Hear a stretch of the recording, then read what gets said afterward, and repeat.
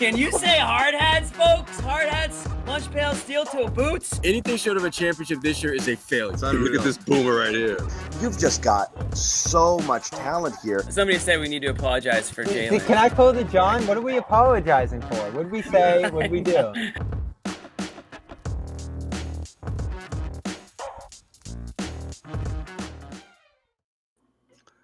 Now that you've seen that open, we can't not do it, right, Bobby? Yeah, it's great. Yeah. We pulled all the perfect sound. No, Amit, the maestro there. Welcome in, Garden Report, back-to-back West Coast nights. Bobby and I are the only ones with the fortitude, the only ones tough enough to suit up both nights of a back-to-back, and here we are. This is typical for us. Yeah, I know, exactly. Much more, except I'm going to be up in like 5 hours. A much more positive result, obviously, tonight, and then it's kind of talking about what happened, what was different. It's sometimes is easy to reduce it to just simply the make-miss league stuff, and a lot of times it comes down to that. We even said it last night. They shoot their average at 3, and they win that game by 12, 15 points. And so tonight you shoot well past your average and you explode 144, 119. And again, ridiculous efficiency all night long against a team that's, not really there to defend, doesn't really have, a rim presence, the Porzingis factor returning. You're playing this game without Tatum and without Al. And the conversation's going to go there, and whether it's fair or not, on what's it's the Tatum situation. Tatum caught a lot of heat yesterday for being that guy who was playing out of sync and wasn't playing within the flow of the rest of the offense. And tonight you saw everybody playing in the flow of the offense, people picking their spots, and 4 starters with 20 points. It was just a really complete all-around performance. Jalen, again, continuing one of his best stretches of his career in terms of his overall play. So just a lot to talk about. But what popped, what popped for you tonight? Certainly the pace they ran with in this game, of course, trying to keep up with the Kings early, I thought looked natural and effective for them. And a big difference over the last game where they played slow, especially into the late stages of that game through Tatum. And that's obviously the biggest difference you notice with him not out there is the pop to the offense, a bunch of movement, a bunch of different ball handlers sharing responsibilities. They got Holiday a great look early out of timeout that got him going, I felt like, in this game after what hadn't been the most involved stretch from him to begin this season. It felt like Tatum's absence really opened up his involvement in the offense. A great night for him here with 21 points, 10 assists. But White and Jalen were just incredible running the pick and roll too. Another game here for Brown, 6 assists, 0 turnovers, where he's in full control, in sync with everybody, making all the right decisions and reads, getting to the free throw line. And Derek White, we can just keep tossing up what might be his best game with the Celtics, but this one's right up there, and he was in full control as well. It's funny, too. Like, the thing holding guys like Holiday and White back from all-star consideration is that they're playing on a super team. Yeah. If any, this isn't something you're rooting to happen, but if Tatum or Brown went down for an extended period of time, 1 or 2 of those guys step in nightly and they're 20-plus point per game scorers because they can do that. And tonight was an example where Tatum's out, and so your number one, give me the ball and let me cook sort of guy isn't there, and your number one offensive option. And so, you can say the ball was moving more. You can say just simply the shots were falling more. And again, I think it's a fair discussion that we can have. But you saw White matching Brown basically, step for step in terms of production here. Again, knocking down all the threes, just confidently, going to the bucket when he had to, and just playing another terrific game. Holiday had his first 20-point and 10-assist game. So again, all of these things are things that happen. People are going to mistake a lot of this for like, are these idiots saying they're better without Tatum? No, but when Tatum's not there, you're going to have the ball in different people's hands, and you can see what they can do with it. It's really more of a showcase for the players that you have here, who are sometimes, for better or for worse, kind of marginalized a little bit in this lineup, because you have so many people, so many mouths to feed, and so it's hard to have games like this where it's just so democratic and it's so spread out. But it's kind of nice too. Yeah, and I think it's a statement on a different way the Celtics can play if they choose to. And we've certainly seen Brown choose to play a different way over the last couple of weeks here. And we've seen the Celtics offense since the hot start to begin the year take a dip. And I think much of that came from diminished shooting and their reliance on isolation and post-ups to get pretty much all their offense, along with generating transition, which isn't always a given. And that was a big part of this game too. But ball movement, you haven't seen it quite like this. And as you mentioned, multiple ball handlers involved. You haven't seen that quite the same way you saw it tonight. So it's a good opportunity, I think, for them to shift their style a little bit in this direction. I think they did some good things to start the year. Tonight's more of the style you need to play. And Tatum, when he gets back, is going to have to find that balance between doing what's effective for him sometimes, attacking matchups, using his post-ups in the lane to power through guys, and being a little deliberate in terms of sizing guys up, while also being involved in a more pace-based attack. Because they've said it, John, and Joe's said it too, they got to play faster. The spacing's better when they play faster. Guys can find opportunities and reads within the offense when that develops quicker. And I think that makes the game easier for everybody. The offense looked easy for this group tonight, didn't it? And I know it does when shots fall, but all the reads, and Porzingis' return's a big part of this too, were super simple for guys. And the ball just flowed naturally through this game. This is a team that's been at the bottom of the league in passing, been at the bottom of the league in assists, and tonight they had 35 like it was nothing. So it's hard. It's not they're better without Tatum. It's that they played a different style that seemed to be more effective for the whole group without him. So that's the thing is, and I tweeted this as well. It's interesting, right, Bobby? Over the course of the last week, two of the better, more impressive offensive displays have come when?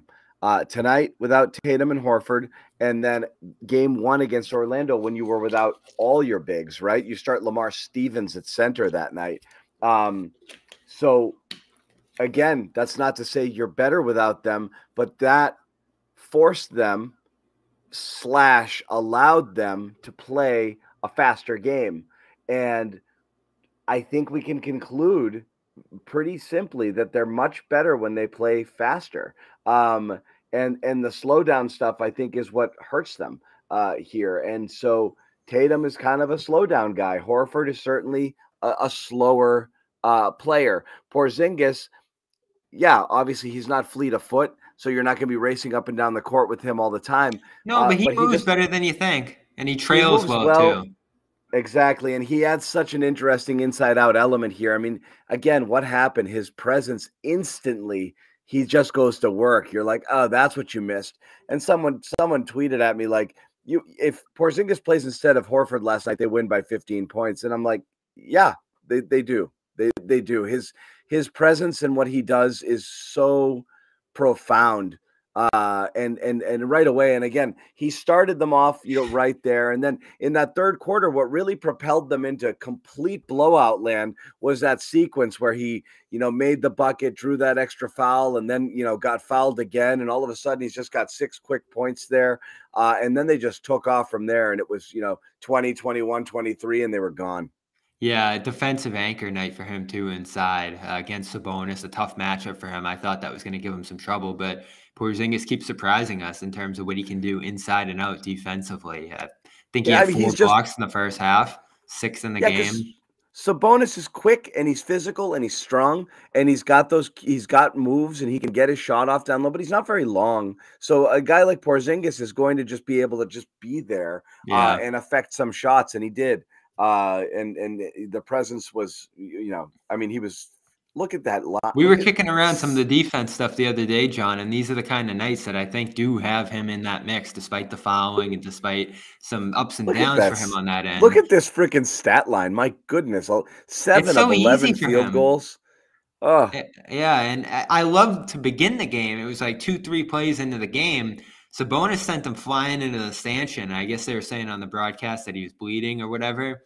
And it looked like he might have had to come out of the game or they were going to have to stop the game because of that. But it kept going back and forth a couple of times. And he got back after Holiday turned it over and blocked Fox on the run. And that seemed to be after, 10 plays to start the game where both teams are just scoring in each direction, which jump-started the Celtics offense a little bit. White had a bunch of stops in this game. And overall, the Celtics just seemed to come together defensively in a way that the Kings couldn't in this game as it progressed. And it turned what was looking like, I know you tweeted too, John, a race to 140 into this blowout. I the Celtics got close. So I didn't see the game going in that direction at all. But credit to Porzingis, White, Brown's breakout plays. I mean, if you're stacking up the best transition players in the league, Brown's going to be in like the top 3-4. He's just automatic on the run. And when you're playing this kind of game, he's going to finish everything. And Colin, look, I'm not tiptoeing around this. I don't like snap judgments off of one game because that seems like it's an agenda, right? But I do think there's quite a few people, and I'm one of them. I think Bobby's one of them, who are definitely looking at the Tatum situation and wondering. And it's a really interesting. It's the number one conversation. It's the number one takeaway from tonight. Is Tatum's been trending in the wrong direction in terms of his style of play.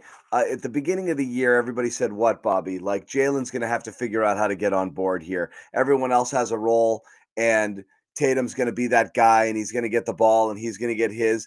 And the first 15 games or so, it kind of played out like that. And Brown was struggling to find what he wanted to do, and how he was going to fit and how he was going to best affect the game with his talents. And I don't think it was, I think he was searching for it.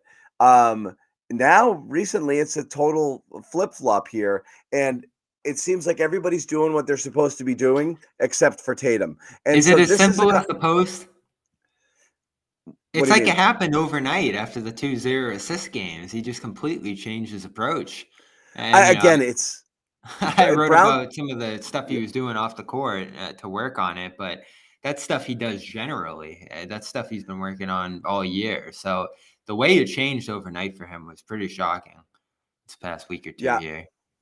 Yeah, it's shocking. Look, hold on one second. Score early this NFL season with FanDuel, America's #1 sportsbook. Right now, new customers get $150 in bonus bets with any winning $5 money bet. That's $150 if your team wins. If you've been thinking about joining FanDuel, there's no better time to get in on the action, NFL. The app is so easy to use. There's a wide range of betting options, including you got spreads, you got your player props, you got over-unders, and more. So visit FanDuel.com/Boston and kick off the NFL season. FanDuel, the official partner of the NFL. 21 plus and present in Massachusetts. Hope is here. First online real money wager only. $5 pregame moneyline wager required. First online real money wager only. $10 first deposit required. Bonus issued as non-withdrawable bonus bets that expire 7 days after receipt. See terms at sportsbook.fanduel.com. Gambling helpline ma.org or call 800-327-5050 for 24/7 support. Play it smart from the start. GameSensitive.com or call 1-800-GAM-1234. You know, I've been looking for the best deal on Celtics tickets, and with over 28 million downloads, SeatGeek is the #1 rated ticketing app. There are more than 70,000 events every single day on SeatGeek, including concerts, sports festivals, and more. With the NFL, NBA, and NHL seasons in full swing, you don't want to miss out. SeatGeek has your tickets to every game. Plus, artists like Travis Scott are on tour. They put all the tickets across the web in one place to make sure you're getting a good deal. Each ticket is rated on a scale of 1 to 10, so look for the green dots. Green means good and red means bad. Every ticket is backed by their buyer guarantee, and SeatGeek is the only site that lets you return your tickets ahead of the event with swaps. So as you know, I always come through for you guys. You can use my code DREAMERSPRO for $20 off tickets at SeatGeek. That's $20 off your first purchase with promo code DREAMERSPRO. Make sure you check the link in the description to download the app.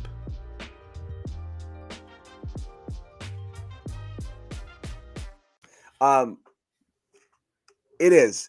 It's Brown has completely changed since that graphic. He really has. It's not like he wasn't playing poorly. It's just he was searching for it. He was forcing shots. He was like, all right, he was playing the okay, it's my turn game instead of what does the game need? What does the moment need? And since then, he really has been playing exactly the way you would want to see him play. Actually playing in ways I didn't necessarily think he was capable of doing in terms at least of the playmaking. over a 2-week span. In terms of playmaking, he has it in flashes, but he had several today. He had, a couple of great ones. I mean, not only is he driving and dunking, I think he had 4 dunks tonight, but just finding the right guys. There was one play, I can't remember what quarter it was, where he, kind of gets to the paint and then he just kind of one hand zings it to Hauser over in the corner when the defense had collapsed on him for a 3 there.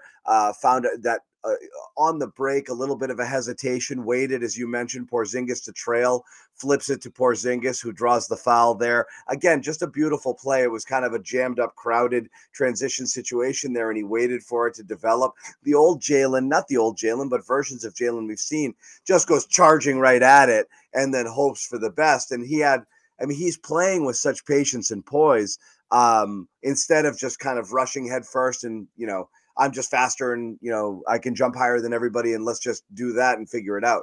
But the Tatum is a question because he's the one who, while the offense is going really well, will just stop it dead and then take a shot that doesn't need to be taken. You have moments where everything's working. They're working the ball, getting good shots. Everyone's getting their hands on it. There's good movement. And then the next possession, it goes to Tatum and he just shoots a 20-foot I still wonder why he keeps taking those pull-up threes. I don't understand both the pull-ups and just the decision that, like, all right, I'm just going to hold this one and get my shot.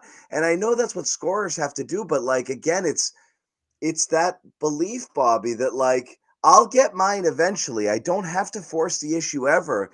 We said it at the beginning of the year, like this team. And Tatum has said it. He's just not doing it all the time. This team will go farther if everybody does a little bit less. And I don't think he's fully embraced the less yet. Not consistently enough. I know, right? It's easy for him to say. Remember, he was like, any of us can come off the bench, but we knew it wasn't going to be him. And we knew in terms of ball time and shots and points, it wasn't going to be him sacrificing. And I think as much as he can say he'd be willing to do that, it's not going to happen here because of who he is. And rightfully so. I mean, he has the most gravity on this team. So there is going to be a significant amount of time where he's on the ball and he's going to have to embrace a little bit more of an up-tempo approach. And I saw someone talking about this earlier. I forget who it was, but Smart would kind of urge him to do that sometimes. Like he'd push him along, he'd get him out on the move because he'd grab the ball and go. And you wonder if Brown can sort of push him in that direction a little bit, especially when they're both on the court, especially if you try to overlap their minutes a little bit more, which might be effective in that sense. Because we've talked about it for a long time. Brown, as frustrating as it could be with the turnovers and other things, played with a little bit more of an urgency and a downhill direct attacking style than Tatum was, which sometimes was refreshing for this team if things were really starting to seal up offensively like they were last night in Golden State. No shots were going down for them. So I love Brown's forcefulness offensively. And to see him, I think I'm looking at the numbers here. After tonight, I have to imagine over his last 7, averaging 5 assists a game just about and closer to 1 turnover per game. It's really cutting down on the turnovers for him that's been the game changer here because he's not going to have 10 assists a night. But if you can have that ratio be a little bit more balanced and still get your 4 or 5 assists per night within the flow of the offense, it's golden because, as he's talked about, you want him being aggressive. You want him looking for his shot. That's what he's best at, not passing the ball over the court. But if you're limiting the mistakes, you're playing perfect basketball offensively if you're him, and that's what he's doing right now. Hitting free throws, too, which is something that kind of made your head spin a little bit at times with him. So Brown's been great. Tatum's going to have to adjust when he comes back. There's no way around it. They have to play more like this. Want to say thank you, Trevor, for the contribution. We do appreciate it, and Merry Christmas and Happy New Year and Happy Holidays to you and everyone else out there. I think this is a fair point. Look, you need players like the greatest thing about players like Tatum and Brown, and honestly, you're seeing it now from Porzingis, is guys who can do stuff when everything else is going bad. You put the ball in their hands, and they're essentially matchup proof. They can get you buckets when the game slows down. Sometimes you just need people who can make difficult shots, and they can do it, and you absolutely need it. And you're right. It's you can play one brand of basketball in the regular season. It's not going to be you won't necessarily be able to do it in the playoffs. So yes, of course, Tatum's essential. Nobody's arguing that he's not. It's just simply more a matter of you get more out of everyone else when you kind of buy into it, because there's so many people who can do something. In the past, it was, how many seasons are we covering this team, Bobby? And it's like, just give the ball to Tatum in the fourth quarter. Why is Marcus shooting? Why is this guy this? Why? This isn't that team this year. Do you have any problem with Derek White taking the last shot in regulation? No, and that's exactly where I was going to go. It's not about Brown or Tatum at this point. They need White in control more often. And it looked like they were doing that to start the year. But again, he's so willing to defer, and those guys are so ball dominant sometimes that he's just going to step to the side and do what he needs to in an ancillary role. But there's some nights like tonight, and when Tatum steps out of the lineup, I'm sure he was like, I better grab that ball and go. And that's exactly what he did here. Pick and roll, maestro, never turns the ball over, throwing alley-oops to guys, making all the right decisions and being confident in his shot too. This guy is just perfect. Yeah. It's unbelievable. I do have to question comments like this. How do you guys think this works? Like, you just praise everybody all the time when they're bad? When people are playing well, you say they're playing well. When they're playing poorly, you say they're playing poorly. Or when they're doing stuff, that's how it works. Were you supposed to say at the beginning of the season Jalen was playing his best basketball? What do you say when he actually does start playing his best basketball? These comments blow my mind. Yeah, Tatum, look, the Tatum numbers and the Brown numbers, Bobby, to start the year were ridiculous in terms of lopsided towards Tatum. The Celtics were up here with Tatum on the floor and down here when he was off it. And when it was and Brown's on-off numbers were dreadful. And they were last year, all of last year too. That's flipped a lot. And it's happened recently. So yes, there's a bit of a change here in terms of how they're playing within the kind of dynamic of the entire team. It is weird that it kind of changed. It's also kind of goes back to the compatibility conversation of like, can only one of these guys thrive? Is it always an either or? It's always comes down to splitting up the Jays is stupid. Probably, I guess. You don't want to just get rid of good players, but it still kind of comes down to, can they both get it at the same time? And I think people confuse getting it with they each got 30 tonight, so they both had good games. Can they both play those kind of complementary style games at the same time? Yes, we've seen it happen. Can they do it consistently? And doesn't it come down to such little stuff? I'm so sick of hearing, you can't screen for each other because it's just a switch to the same stuff. Just do something that'll be a little bit more involved in the same actions, to play off each other, to pass to each other, not just swing because he's to your left, or throw the ball ahead to him because he's on the move.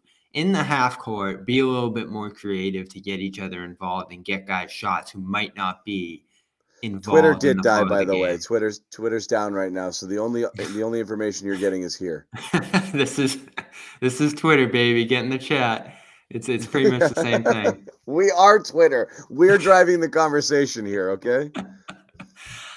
I'm so sick of sometimes the lack of connection between the two and the my turn, your turn approach. And I don't think it's inherent of two players being on the same team who are stars and who have massive scoring games and great skill sets. Not every star duo in the league is taking turns, even guys at the same position. And I know it's, I'm interested to see on Saturday how they match up against George and Kawhi if Tatum does play, because that's kind of always been their proxy in terms of how they'll play off each other. But even their numbers in terms of just the interactions, the passes, the connectivity on the court have always been better. And you can survive in different lineups with each guy off the floor individually. So I just want to see an effort to have everything be a little bit more connected and team oriented rather than some of the isolation and one-on-one approach that they've taken as a team to start the year. Because it was super effective, right, John? They got off to a hot start doing that kind of stuff. And then it, I think, wore a little stale, especially for some of the guys who weren't as involved. And luckily, a more team-oriented approach has gotten Jalen going, has gotten Drew going, and White, too, at his peak. So this was great tonight to see what they're capable of. Porzingis is always going to get his, it feels like. But can Tatum step back into the lineup now and have a situation where all five guys are kind of involved and active? And again, I'm not going here now. I think Tatum's problem is twofold, and it's always been. It's the pace, and it's driven every coach crazy from Brad to Ime to Joe. Let's go.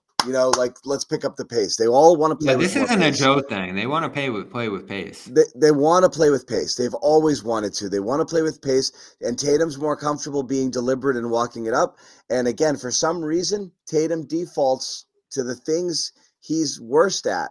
And that's the pull-up game. And again, he had some success with it in the early part of his career, and I think really, really, really leaned on it. And people want to say the word lazy. I don't know if it's lazy, but it's much harder to go to the basket and to fight constantly. Like, it's easier to pull up and hope that the shot's falling. That's a great night. If all you have to do is just catch it and step back and shoot, that's great. But it's just hard, and he's proven to be inefficient there. So continuing to lean into that aspect of his game is weird. It's a strange choice, and I think that's what kind of bothers people a little bit about Tatum's offensive style.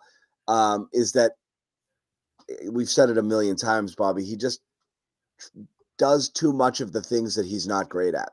And he just has to do, if he just does less of it, it's better, and it's also okay. Like, we talk about sacrifice. He's still averaging 27 points a game. Like, this team in the past could not win if Jason Tatum had a 12-point game.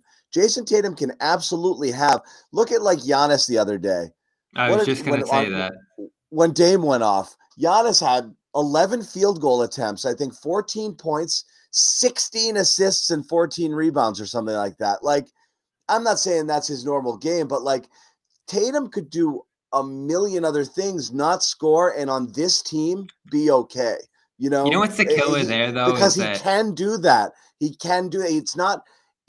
They're not reliant on him. It doesn't mean he can't score 35 a night. Doesn't mean he can't be the most dominant player on the court by a mile on any given night. It's just not necessary. It all comes down to that cliche we keep throwing out there of give the game what it needs. And that's it. Because you have so much this year. You have so much else on this team that you haven't had before. Yeah, and you always wonder how much MVP is on his mind. And I had some conversations with my friends throughout the year because I was kind of working on a take in my mind that I didn't want to push out there yet. But you do wonder, is this guy ever going to win MVP? Because obviously it's a unique circumstance where you win that award. You need stats up in this certain stratosphere. And I think your usage too has to be up in a level where you're just going to put up these ridiculous stat lines night in and night out, like Jokic does, like Embiid does, Westbrook back in the day. And that's not the style that the Celtics play, right? So Tatum's path to MVP was going to be 30 points a game on ridiculous efficiency and just blowing up the scoring stat sheet every night, because he's not going to have 10 assists. It's just not his usage. His rebounding numbers are great, but he just doesn't put up the same numbers those other stars do across the board. So the thing you didn't want to trickle out there, you forget Tatum wanting the MVP. I mean, like forget the question, will he win it? Is it still super important to him? I can't wait to ask him, because there was a moment early this year when Joe said, I think if you asked him, he'd say he'd rather win a championship than win MVP. And obviously he wants both, right? Nobody's Eventually. going to not say that. Like, nobody's going to say, like, yeah, MVP, duh. Like, I know, right? The answer he's going to say will be obvious, but it's important to him. Hasn't he talked about that in the past? He'd love to be an MVP, and he has 15 more years to do it or whatever, like he said last year. So I don't know. Will he ever get it? Will he be in Boston his whole career? Will he be playing this style his whole career? You never know. But right now, in terms of what this team needs to do to win, it's going to require him to sacrifice winning an MVP, because if it's more balanced and spread out and you have a team of 5 all-stars as they're starting to promote, I think, do you see that rolling out a little bit this week, John, in terms of the all-star candidacy that they're trying to push? I'm still doing my best to get Jalen on the all defensive. Oh, yeah. Keep up the hard work. Yeah. I'm doing my best there. But you get what I mean, John? He's never going to win MVP playing this style, but it's what they need him to do to win. Yeah, it is. And again, it's like we talk about it all the time. Right? Because you'd love for him to get MVP by playing the team basketball, but everyone's going to look at Jokic's 50% usage rate with 30, 20, 20 every night, and he's going to win it every year. And B tonight, who took 100 shots and scored 50. Yeah, so Tatum's not going to win MVP. He's going to finish third, fourth, fifth all the time. The only way you win MVP, look, you win MVP. You have to go for it. You have to not just go for it. You actually probably need a worse team. You need to be a ridiculously dominant player on a worse team where you're forced to carry them. Like, this isn't it. Like, this isn't that. And guess what's going to happen? Embiid's going to win MVP this year. This team does not need a 35-point per game scorer. It doesn't. It doesn't. Yeah. It needs the most efficient version. So again, it's just, you're not going to compile the stats here. It's going to be, it's an ensemble cast and a team effort, and you're the best player, and you're going to probably still make first team all NBA and be starting all-star and all of those things, but you're just going to be part of something better. And that's fine. I don't think he's selfishly going for MVP. I just think on this team, you can't really have an MVP because there's just too many good players. You're doing it wrong if Tatum puts up MVP numbers this year. And in fact, I honestly think he would help. You think Tatum's MVP case wouldn't be helped? Which stat line gets you MVP if you're Tatum? 33, 4 and 6, or 24, 8 and 8? You have a much better shot with the second one. If you decided to do a little bit less and help the game and play all defense level defense, that second one's going to get you there on ridiculous efficiency numbers and metrics. There's nerds out there voting, man. They look at it. They're not just looking at the PPG. You could put up a more impressive season, but it's not just about scoring. That's mainly what I'm trying to say. But again, I don't want to make it all about Tatum. Let's talk a little bit about the rest of the team here tonight. Hey, it's Kaylee Cuoco for Priceline. Ready to go to your happy place for a happy price? Well, why didn't you say so? Just download the Priceline app right now and save up to 60% on hotels. So whether it's Cousin Kevin's Kazoo Concert in Kansas City, go Kevin, or Becky's Bachelorette Bash in Bermuda, you never have to miss a trip ever again. So download the Priceline app today. Your savings are waiting. Go to your happy place for a happy price. Go to your happy price, Priceline. So, yeah. So, look, the conversation is going to circle. I mean, this is a natural conversation, obviously, Bobby. It goes from Tatum was, caught a lot of the heat last night, and then they put up a great game without him. But, you have to give the hats off. We already talked about, Porzingis. I think White, again, and this stretch that he's on, you texted me White probably should be an all-star, but he won't be. Yeah, but you're telling me he's not one of the 15 best players in the East right now? He probably is. Yeah, I'd say so. And I don't know. you rattle it off. You're gonna have like Tatum.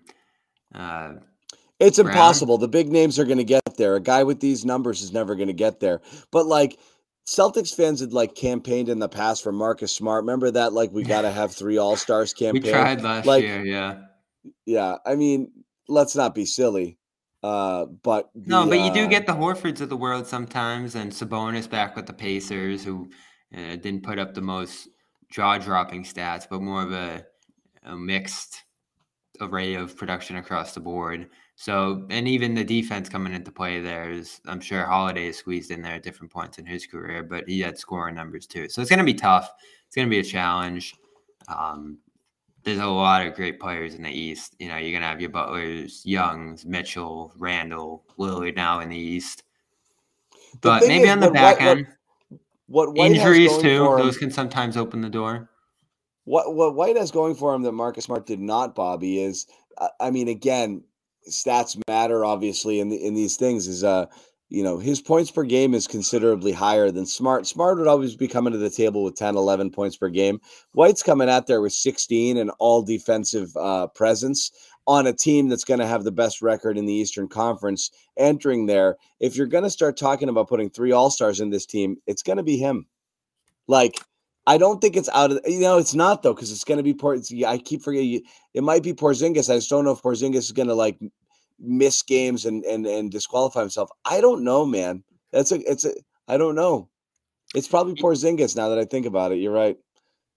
Yeah, and Jalen, you think too, has to squeeze in. No, I mean Jalen and Tatum will get it, and then if they're going to get 3, it'll be Porzingis. So White's going to be odd man out, but that's a tough one. Yeah, I got 10 slam dunks. It's among the top scorers, and then you're parsing Hero, White. Kobe White's just been incredible for Chicago, especially recently. So he could get in that mix. DeRozan, Garland, who's hurt. Yeah. Scotty Barnes, who's been pretty great this year. Rozier, Cunningham. So there's a lot of guards, right? I know. Mikal Bridges, who's just been incredible in Brooklyn. Butler. And then you get to your White. So he's going to probably just be squeezed outside that kind of group. That's not even mentioning Halliburton, who should be a slam dunk too. So he's not in there. He's probably not in there, but he's one of those great honorable mention names. And right now is shoo-in for all defensive status this year, which I think is where you really give him the credit he deserves. I mean, this night here that he's had on back-to-back nights isn't normal for him. If he was doing this kind of stuff, we'd be talking. But fortunately, just like with the MVP thing, it doesn't really matter. And I think every Celtics fan at this point knows he's probably the most valuable player on the team behind Tatum. I mean, he just makes everything connect. The shooting at this point makes him a constant outlet, always makes the right decision. And always. Inside and out. Even though first play of the game, he telegraphed a pass and it was a turnover to Fox. And then I think every single thing he did after that was the right play. Like, it's unbelievable. He's perfect. It's unreal. I mean, he just keeps stacking up one game after another where you're like, this is the best point guard performance, especially with all the blocks he racks up you've seen in a minute.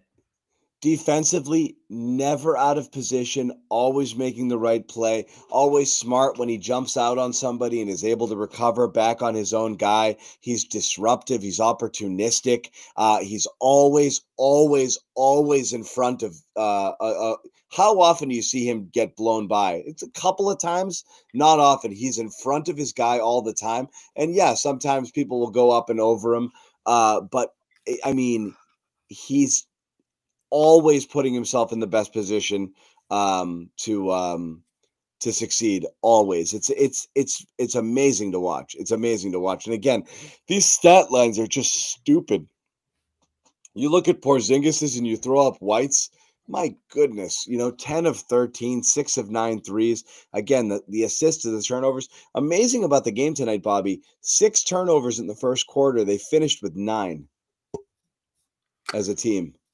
Yeah, it was 7-1 early, and Drew made that great steal on Sabonis up top and ran out for that layup that I thought turned the tide a little bit, along with some of the Porzingis stuff early. So defense definitely led to offense in this game. One team was going to have to flex its defensive muscle at one point, and you knew it was going to be the Kings, but the Celtics did in a pretty aggressive way once they kind of got punched in the mouth by Fox early. So credit to them. This was a game that could have just kept going back and forth all the way to the final buzzer. And then they end up with a situation like last night where it's anyone's game. But they were able to play one of their better quarters all year, I thought, in the third, and tighten up on one of the best offenses in the league and play like one of the best offenses in the league themselves. Their balance tonight was sensational, phenomenal. And I think it goes back to something we talked a little bit about over the last couple of games here, John, is that the biggest difference with this team this year through the stretch compared to last year where they fell apart at this time was that their defense is locked in. They have great connectivity on that end this year. They have an identity, and they have a bunch of different stuff that they can go to on that end when things aren't working. Like last year, I think they just rolled out the game plan from the year before, maybe played a little bit more drop, and that was what they did over and over again. And a guy like Fox could have picked that apart, but he throws some wrinkles in there against certain opponents, especially. I'm sure the coaches on the bench are helping on that end this year, and they have a much more fluid, versatile defensive attack that has been one of the best in the league to start this year. And that only helps your offense, when you're able to get those stops and get out in transition. They still don't force a ton of turnovers, which has kind of baffled them all year, but they do just about everything else well on that end. They don't foul. They try to limit their turnovers on the offensive end, which helps your defense too. The whole rim thing that we debated about last night is part of helping your defense as well. So this is a dominant defensive team this year. It's one that I haven't really complained about at all on that end. And to be able to slow this team and the Kings the way they did was super impressive. They came out smoking hot. Holy crap, the Kings. I mean, you beat a team that shot 48% from three. How many, remember the Celtics record? Was it Celtics never lost a game when they shot better than 40%? Yeah, something like that. 1 or 2 losses last year. The Kings shot 48% from three tonight and got on volume 40+ threes and got blown out of the building. That's insane. Yeah, and this goes back to what we talked about last night. It's not miss. Sometimes it is. But there's more to it than that. I mean, the process was just so much better than last night for the Celtics. And that's why it was frustrating, even though he got the team to respond somehow today, to hear Joe come out last night and be like, oh, we did everything right, and I love the way we played. You know what it comes down to, Bobby? I think everyone, Joe included, and some fans, we've been fighting this. I've been fighting this for a long time. It's not that the shots are – did you take a good shot instead of a potentially great shot? That's the thing, right? If you're just going to say, well, every open three was a good shot, I guess. But could you have worked for a better shot? We talked about the grenades last night. They'd have two a crowd on the ball, and then you throw it. That was especially late in the fourth. Yeah. That was especially late in the fourth. The pace slowed to a crawl. They looked like, especially the back half of that quarter, they were hunting that matchup. They were late to get to it, to Curry. The double would come and they'd pass out of it. And you had, so as you said, so many of those grenades there with people just desperation threes. That's one. But some of the others are, look, you kicked it a couple times. You made one pass and a guy shot a three. And it was open, and I guess that's a good shot. Was there a better shot that possession? Did you work to find it? Is it always just simply I got my open three, and that's all I was looking for? Is that the point of all of it? Is there any other thing you're trying to do there? Don't you want to soften up the defense a little bit by attacking the paint, getting to the line, getting people in foul trouble, doing other things? There's other things that you can do that are positive, and it doesn't always involve just simply getting a shot, an open shot. You might be doing it at the expense of a better shot. And that's what doesn't factor in all the time. It's everyone counters with they were good looks. Sure. But were there better looks to be had if you had been a little bit more patient, worked the ball a little bit more? I don't know. Sometimes yes, sometimes no. Sometimes, as we said, it just comes down to, they fell tonight, and a lot of times those do fall. Like tonight's one of those where all of the anti-Gary Washburn, pro Joe Mazzulla people on Twitter, blah, blah, blah, blah. You know, the threes are falling. They were, but they also took 60 last night and they took 40 tonight, you know? They got coaxed into doing that by a great defensive strategy. I don't think Joe walked into the game, and I don't think he has any problem with the three-point volume being on the higher end because he doesn't want to on the lower end for understandable reasons. But I don't think they came into the game last night and said, let's shoot 63s. No, so that Golden State got coaxed into that. Yep, they did. And Golden State does it a lot. Yeah, and sometimes you can get caught up in the other team's style. And we talked about this a little bit too, John, their ability to play well at higher paces with some of these teams that run the highest paces in the league. And you look at those teams, it's Indiana who beat them at home. That was a tough game, but the Celtics also, and without Halliburton, of course, were able to drive it up to 150 against them. The Wizards, who they blew away, the Hawks, who they actually kept to their lowest point total all year when they played them, and the Bucks, who they were able to beat pretty successfully in a style that I thought, especially late, swung in the Bucks' direction. But the Celtics were able to, carve that game out late there. So their highest paced games of the year was that 155 Indiana game that they won. The loss to Indiana, so the pace overwhelmed them a little bit in that game. But they beat the Wizards playing 101. They beat the Sixers at home playing 102 possessions. I think that was the non-Embiid game, played a little bit faster. The Bucks game at 102, and then one of those road games against the Nets that came in just at about 100 possessions. And I think that's where tonight's game should have been, but the fourth quarter, as we talked about, slowed down. I'm looking on the other end, though. They have mostly won their slowest games this year. Opening night against the Knicks, Sixers on the road, Grizzlies on the road. But those ones were a little clunkier, weren't they? Yeah. Those ones went down the wire. They kind of had to squeak it out. It wasn't clean. So they've been able to race ahead in some slower, faster-paced games and look comfortable doing that. And then the slower-paced games, it's like, because you go back to that Grizzlies game, if Santi Aldama hits that three at the end, that would have been their worst loss of the year. So you like this team, I think, playing a little faster, even though it's not something they do. Yeah. You do. It's like, when you see it, right? Like, and again, that's why I point to these two games. The two games where you felt like, oh, I like this brand of basketball. That Orlando game when they had no bigs and they were playing fast and they were really getting after it. And then again tonight. But obviously shots falling goes a long way towards that. I don't know what else you got, Bobby. We still got a lot of people in this room and Twitter's down, so I feel bad to abandon everybody. Right, we don't have quotes coming out, huh? We don't have any quotes from the games, so I can't follow that along. I wonder if he pulled a crinkled piece of paper out of his pocket, to a quote from a Washburn article when he was in college, to throw back in his face. We give Holiday some props as well. We talk a lot about the box score doesn't always reflect his impact. Tonight was one of those nights where the box score did reflect his impact. Plus, he was an absolute MFer on defense all night. He had that first play because I tweeted early in the game, why not draw something up to involve him a little bit more? Because he feels like the least involved of all the starters to begin this year.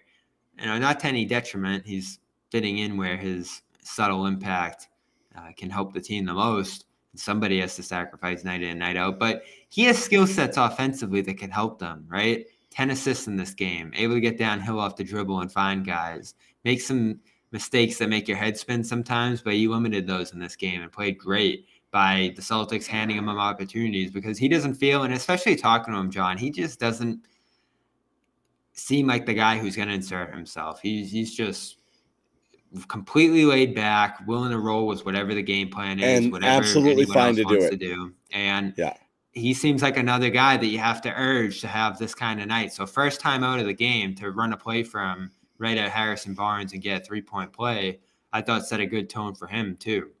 So down in that situation, got them a little closer. I think they were down 16-8 early after that blistering King start, like you said. And he was super active and involved in this game the rest of the way and doing it in tandem with White. go back to our conversation about Brown and Tatum at the beginning, these are two guys playing the same position, against similar type of players, but they're able to play off each other a little bit at that spot. And, he hit his threes tonight, which always helps, but he's also offensive rebounding. He got Kata involved a little bit, some good defense on Fox, breakout plays off of steals.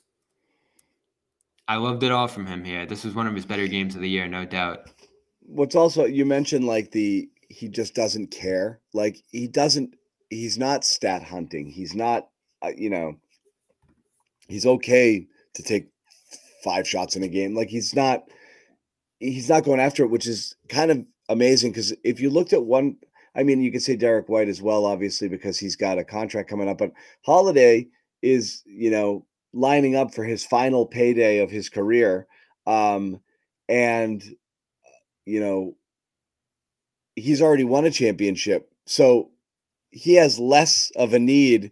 If you look at it just from a self-serving perspective, he would be someone who could be like, well, I got to make sure that I remind people who I am so I can get paid, because I got one more payday coming off of this and I got to put up some numbers here. And, we've seen it happen to people where they take reduced roles, get moved to the bench. Brogdon, we talked about him as well. And then people start thinking about looking at you differently. Like Holiday went from the number 2 option on a number 1 seed championship contender and an NBA champion to the 5th scoring option on another team and, a solid role player, defensive specialist. Like those aren't guys who get $45 million a year. And that's kind of like, you wonder how much money he's leaving on the table by not insisting that he get his numbers and get his stats there. And yet he doesn't, he's not seeking it out.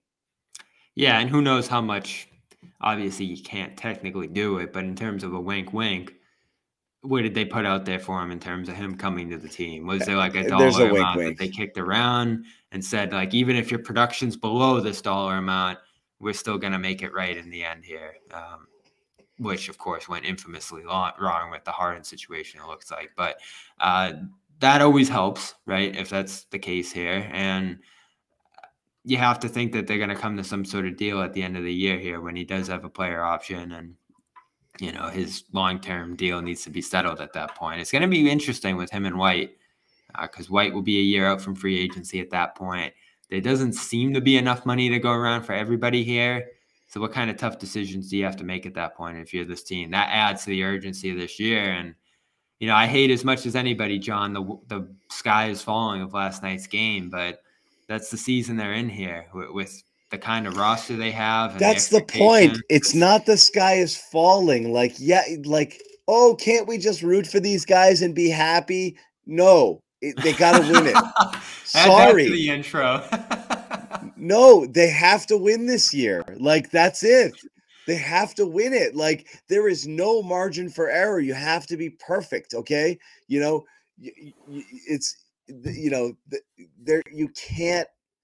You cannot F this up.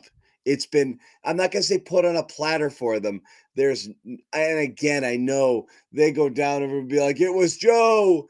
Joe's the reason they needed a real coach. And I don't know, we'll see what kind of, was it timeouts tonight? Mike Brown on the other side, the coach of the year, called 7 timeouts in 3 quarters and couldn't stop the bleeding. I've never seen anything like it. They were out of timeouts at the start of the 4th quarter. Yeah, exactly. It was the opposite of Joe. But that's the point is anytime it's like, geez, if people are wondering like, my God, give them a break. They're the Jays. They're the best. I get it. There's just no margin for error this year. They've got to win it. They have to win it. They have to win it. They have to. I think that's it's an absolute championship or bust. Anything that looks like it's going to derail it is why there's a disproportionate freak out. I think people think it's reactionary and it's not. The standard is so high for what this team needs to be. And you're always looking for like, are they getting it? Are they not getting it? Are they going to come together? Are they going to pull it off? And so, that's why Tatum, who's playing at like top 5 MVP level, is getting scrutinized right now.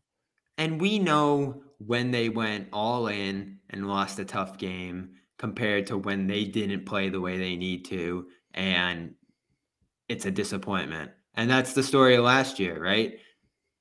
I know you could look at Game 7 and be like, Tatum got hurt and Rob was throwing up and Grant had a torn hand or whatever. And if you go back in time and everybody's right, they go to the finals and who knows what happens.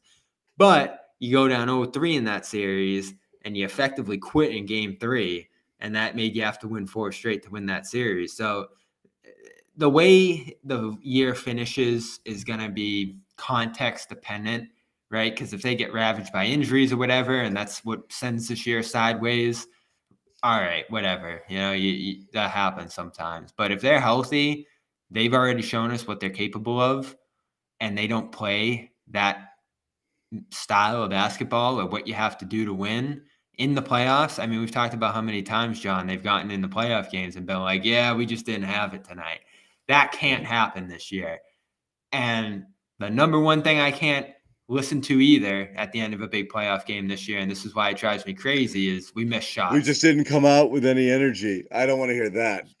Yep, that one, and we didn't make shots. If they lose a big game this year because they missed shots, they probably did other stuff along the way that screwed them up, just like last game where you're up 17 and you blew that lead, and then you say, oh, we missed shots. I just can't buy that this year. I think it's fair to say this team has already reached greater heights than last year's team at any point in the season. Oh, I mean, I think this year is showing how some of the screwy stuff that started last year manifested throughout, which I always thought were valid excuses. And even though, like, if push came to shove, I think you would have had to make a tough decision on Joe last year if they just melted down. But my take was, if they really believe in him, this year was so screwed up, give him another chance. And I think that's showing this year with the new assistants, with some new personnel too, and credit to them for making some tough moves to change the roster. This year's been much more stable despite some, frustrating games along the way here. This is Bobby's he's beginning to believe. Yes, it is 100% this is so much better because last year, what were you hoping for? Rob to maybe be Rob again, even though he wasn't really at any point in the year. And you were happy that Derek White was playing better, but you were, still kind of lacking a little bit. Marcus was Marcus. And again, I'm not. Marcus looked hurt all year. And Marcus wasn't great last year. He had kind of a down year. He was the same guy offensively. He wasn't as good defensively. And again, it just looked incomplete. The burden was almost entirely on the Jays. This team is just on a different planet right now. White leveled up again after he was really not great that year they traded for him. He had a really tough playoffs. He really didn't shoot well all year. They couldn't rely on him. He got gun shy. He leveled up huge last year. He's leveled up again. Yeah, we had the interview over the summer of the muscle he put on and all the stuff he did over the summer. It's certainly showing. Yeah. So that's it. So they leveled up everywhere, and Porzingis is completely different than anything they've ever had. That Tatum and Brown have ever had as a side as someone to play alongside them. And the way that they're playing and the style. What are you worried about? Like what aspect is defensively this blah blah blah? There's really nothing, that you're really worried about with this team. And again, the bench is playing far better than we expected that they'd be playing right now. So. Sure, yeah, you'd like to have another piece in this and that, but like you're talking about assembling like the perfect roster by tweaking now. Like you're entering the playoffs, you're going to have far less to worry about than any other team. I did want to hit on the bench real quick before we get out of here because I loved O'Shea coming into this game, and we were pretty pissed last night that they took him out after 5 minutes and 6 points. He comes in again and grabs 2 offensive rebounds that lead to back-to-back threes. Yeah. The king of the stay ready crew is super ready right now. I will say this. I was really happy. I know it was garbage time. I was really happy to see him knock down a 3 though. Yes. He started 1 of 9 this year and hit the 3 in that Magic game, which was great. And was that the only one he took tonight? He took one tonight, I believe, and knocked it down late. So he's 2 for 11 now with 2 in a row. Yep. He looks a little 2 bit for more 2. comfortable out there, doesn't he? It was so 100%. frenetic to start the beginning of It's the year. all of them. Look at poor Lamar Stevens. The nights that he got run, every time he got past the ball, it was just hot potato. Like he didn't even know what to do with it. Like it's just the speed that these guys are playing with, you know? Yeah, and the Shvee thing again tonight, I don't know what they're trying to do there. It feels like Lamar's a better fit for what they need out there than Shvee, who's just playing the Hauser role effectively. It feels like they tried to double up on those guys early in this game, which I don't understand a ton, although that lineup did go on a 13-4 run. But Shvee individually, I don't really, his biggest plays for the offensive rebounds too. So it feels like they have a bench in terms of the stay ready crew full of offensive rebounding specialists. So I wonder how much they're going to tinker with that. Isn't that crazy? That's what I mean is like, look, like instead of always pointing out what the bench can't do, like they're there on the bench, as we, I've said a million times, they're guys number 9, 10, 11, 12 on your roster for a reason. They obviously can't do much. You want them to be good at one or two things, and that's either able to defend, knock down shots, or come in and give you energy and grab boards and this and that. So you have guys who can do kind of some can even do two of those three things. And that's a big deal. Like, those, what do you want there? Yeah, you want that energy. You want those balls kept alive. Again, Brissett, I think it was 2 offensive rebounds in one possession, right? That he got right out of the gate. Back-to-back possessions. Yeah. So he was great. That's great. Keita, again, I thought solid minutes. He's got to finish inside a little bit more efficiently. But like I said last night, just grabs his own misses and then right back up and in. I don't know how he keeps pulling that off, but good stuff from him. And Pritchard's on fire right now. Bobby, this room is packed right now, and I think it's you know what? We're getting Sherrod's numbers too. Sherrod's Twitter numbers are coming through here. Everyone's looking for Sherrod. I was like, where's everybody coming from? I mean, we still have a nice 800 on the main channel. So. No, we're 1,100 plus, but yeah, Sherrod's numbers just flooded in off Twitter's his Twitter. Down. Wait, no, Twitter's back up, so we want to get a little quote action before we get out of here. I don't know. I'm not seeing tweets. I'm just seeing my notifications. Nope. Are you getting the actual tweets? Nope, nothing. Silence. What a stupid website. Stupid website. How are people watching us on Twitter then? I have no idea. I'm checking out Blue Sky, see if anybody put anything on there. Nope. How about what's the other one? Threads? Anyone threading right now? Nobody threads. NBC have anything up on the YouTube side? Oh yeah, we got Joe up there on the YouTube side here. Let's see if there's anything. I guess he talked about keeping perspective on losses or whatever.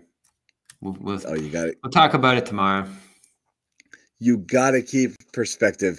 No, I mean, look, and I get it. And it's, I honestly do feel a lot of what the Celtics say in their post game, certainly Joe, is very much in response to fan reaction. Like Joe might need to consume less.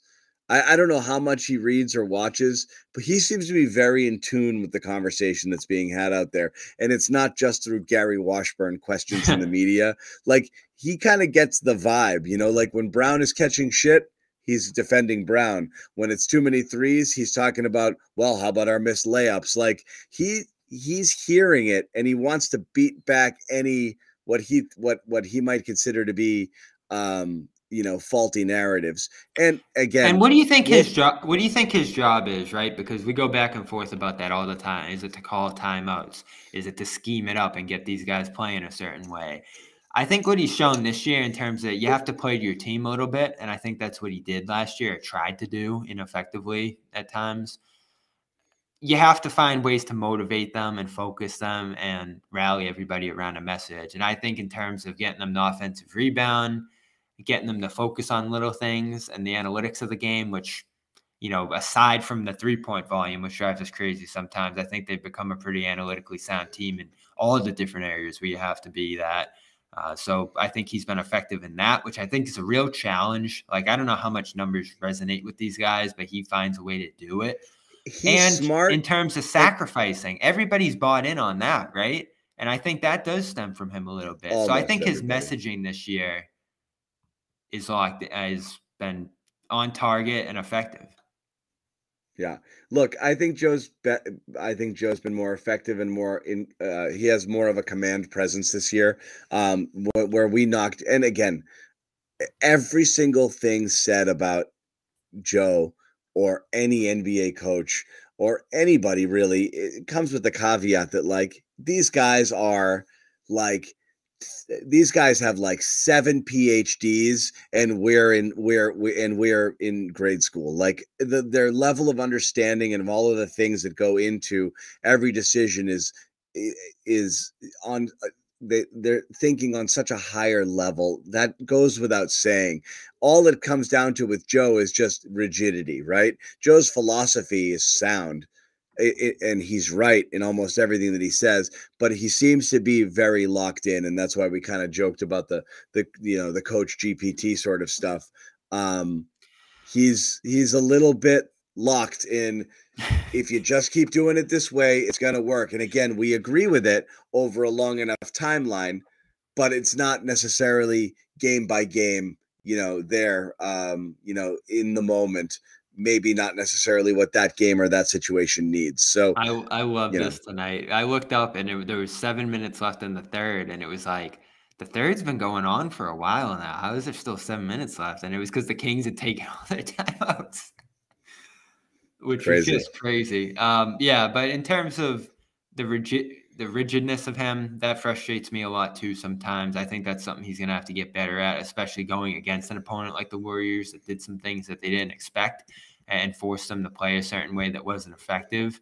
But when you go out and execute and do all the little things like they did in this game, it can be incredibly effective more often than not. And I think that's what fans have to understand here is they're playing to the percentages a lot of the time, and the results are coming out more often than not in a good place based off that. So I think he's done some stuff, and I go back to early last year, that has minimized their weaknesses offensively. Because aside from the new additions here, this was last year, going into last year, and even after that Ime year, John, an incredibly flawed offensive team. I'm the biggest Ime fan going, and they didn't play a very consistent, effective offensive style that year. In fact, his whole game plan offensively, right, was to run through Brown and Tatum, which I think we learned a couple years later isn't always the best idea. Nope.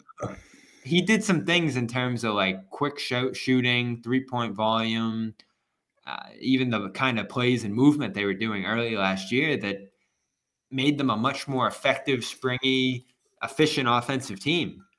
And they've had their bumps in the road, and I think a lot of that is just because of the players that they're playing through here in Brown and Tatum. They have a lot of flaws offensively that they have to work around. But he continues to manage that well. So I think Joe does deserve more credit than blame this year. And it's going to come down to the players. It really is. Yep. And it always does. And again, anytime we slice up blame pie, I know people go quick on Joe. I'm always players first. So, and even the potential assist thing that we rolled our eyes on, I'm looking through some of the quotes here tonight. He mentioned that again with Brown. I don't love it. I know you don't love it, John, but if it was effective for him, we said this at the time, use it as a coaching tool. Show that he's going through the right process and this number of plays, and keep doing that because the assists will come. And that seems to be what happened here in terms of doing this stuff over and over and over again. Look, I mean, I get it, but making a simple pass to a person who shoots a three, if 10 out of 10 people can also make that pass, you didn't necessarily do anything special. And if it misses, you really didn't do anything special. You just kind of played normal basketball.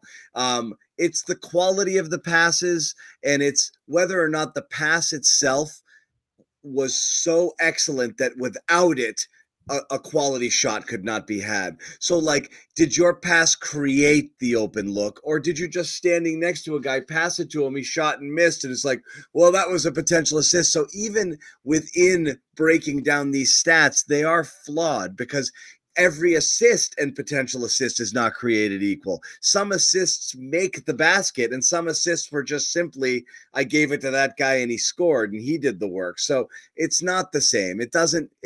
There's no reason to look at the stats. You just use your eyes in this particular case and say, look how he's playing. He's making the right decisions. He's not forcing the issue. It's very evident to see whether or not you compile some assists, 0 assists, potential assists. I don't think it helps the argument on either side, honestly. No, it's not an argument in this sense from his perspective. I think it's from our perspective. I don't think it serves any quality in trying to pitch that they're better playmakers than people think, or that they're one of the best in the league, because we see the rankings. You can just pull them right up of potential assists, and they're in outside the top 50. So I don't think it says a lot in terms of who they are in the broader scheme of playmakers. But what Joe can use it as, and I think they have, is you have this many potential assists a night. Keep doing that. Keep racking those up. And even if you have 0 assists because guys don't make shots, if you have 7, 8 potential assists, we're happy with the way you played tonight. It's about the process. And I think what's working for Brown right now isn't that he's getting 10 assists. It's that he's making the right decisions more often than not. And that, to me, at least from what I've done, I've done a lot of reporting on it. I think that's what's changed his approach the last couple of weeks here. Like, you've just heard Joe mention that over and over and over again. I think that's how they've kind of pitched him on playing this way. So I think it worked. Twitter is back. All right. We are back, guys. Clippers Saturday. Hottest team in the league. Are they ready?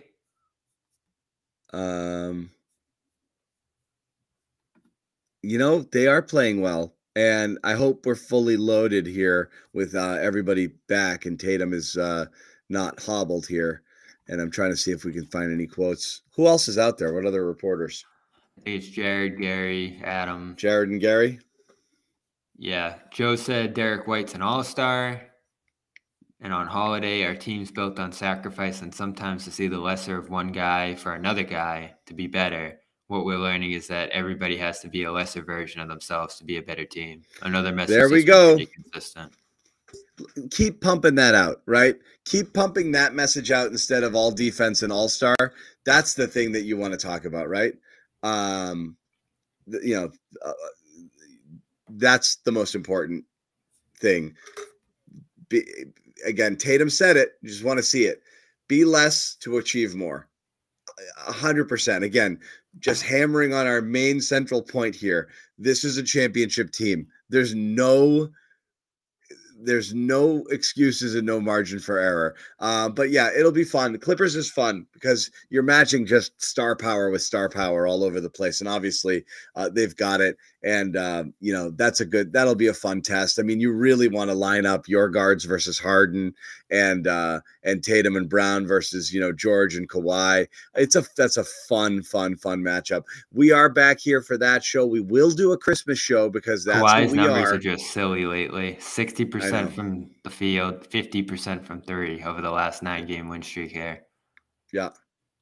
And this, again, it's weird how the schedule is lining up pretty similar to last year.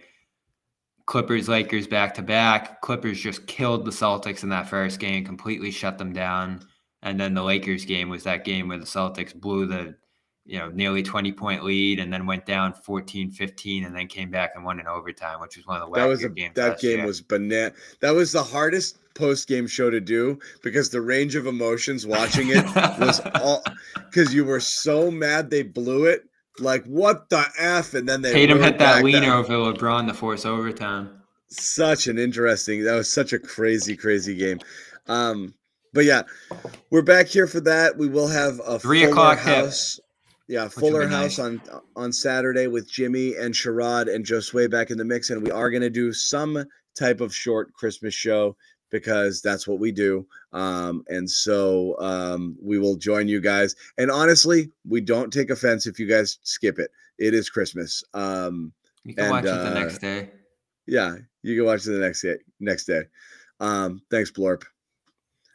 Blorp. If I don't get a new water bottle from a guy named Blorp this year, then something went wrong. What is going on the A. Sherrod Blakely Twitter page? Everyone's just on his Twitter. Sometimes it happens. Sometimes it just goes. Thank you guys for hanging out. Yeah, like we said, we're back Saturday and we're back.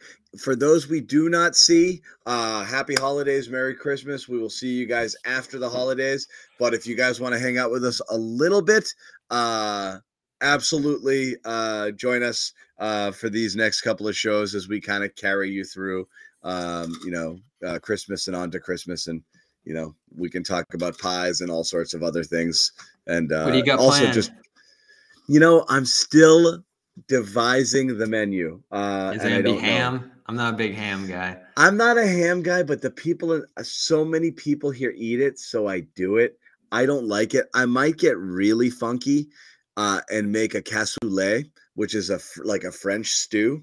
And that's something that I can make overnight. It's going to be cold too, I think, so that'd be nice. No, yeah, so it's it's a kind of a bean and pork, anyway. I might do that because doing like a slow cooker thing the night before and waking up and having it ready just makes life a little bit easier. So, I'm doing that. I might do that. We're not doing pies this year. We're not doing pies. We're doing caramel blondies. We're doing. I love those. Yeah, molasses cookies. We're doing those pecan brownies again because they were a big hit. So stuff like that. We're doing some fun stuff. I'm gonna have to think of some stuff. Yeah, I get my presents too. I'm running late. But it's kind of I kind of do it in two ways. It's like a hybrid. It's like a brunch-ish thing. So we also do like a French toast and an egg strata or whatever. Yeah. All right. Sounds good to me. Hopefully we'll get an invite one of these years. It's a mix. We'll do the Friendsgivings next year. I swear we would have done it. This year if it wasn't so freaking early. It just all of a sudden it was like so yeah. Yeah, no pies. Maybe should we do a pie? What's a Christmas pie? I don't know if that's a thing. It's definitely cookies, right? I love cookies. We're doing a lot of cookies and brownies and things, yeah. Oh, I'm making a brownie with like a fudge and a peppermint topping because one of my kids likes those too. Like a kind of like crushed peppermint, almost can't, Yeah. Take it or leave it. I'm not a mint dessert guy. That's for them. No. Chocolate chips are always good in there though. Yeah. That's good. Anyway, again, thank you guys for hanging out.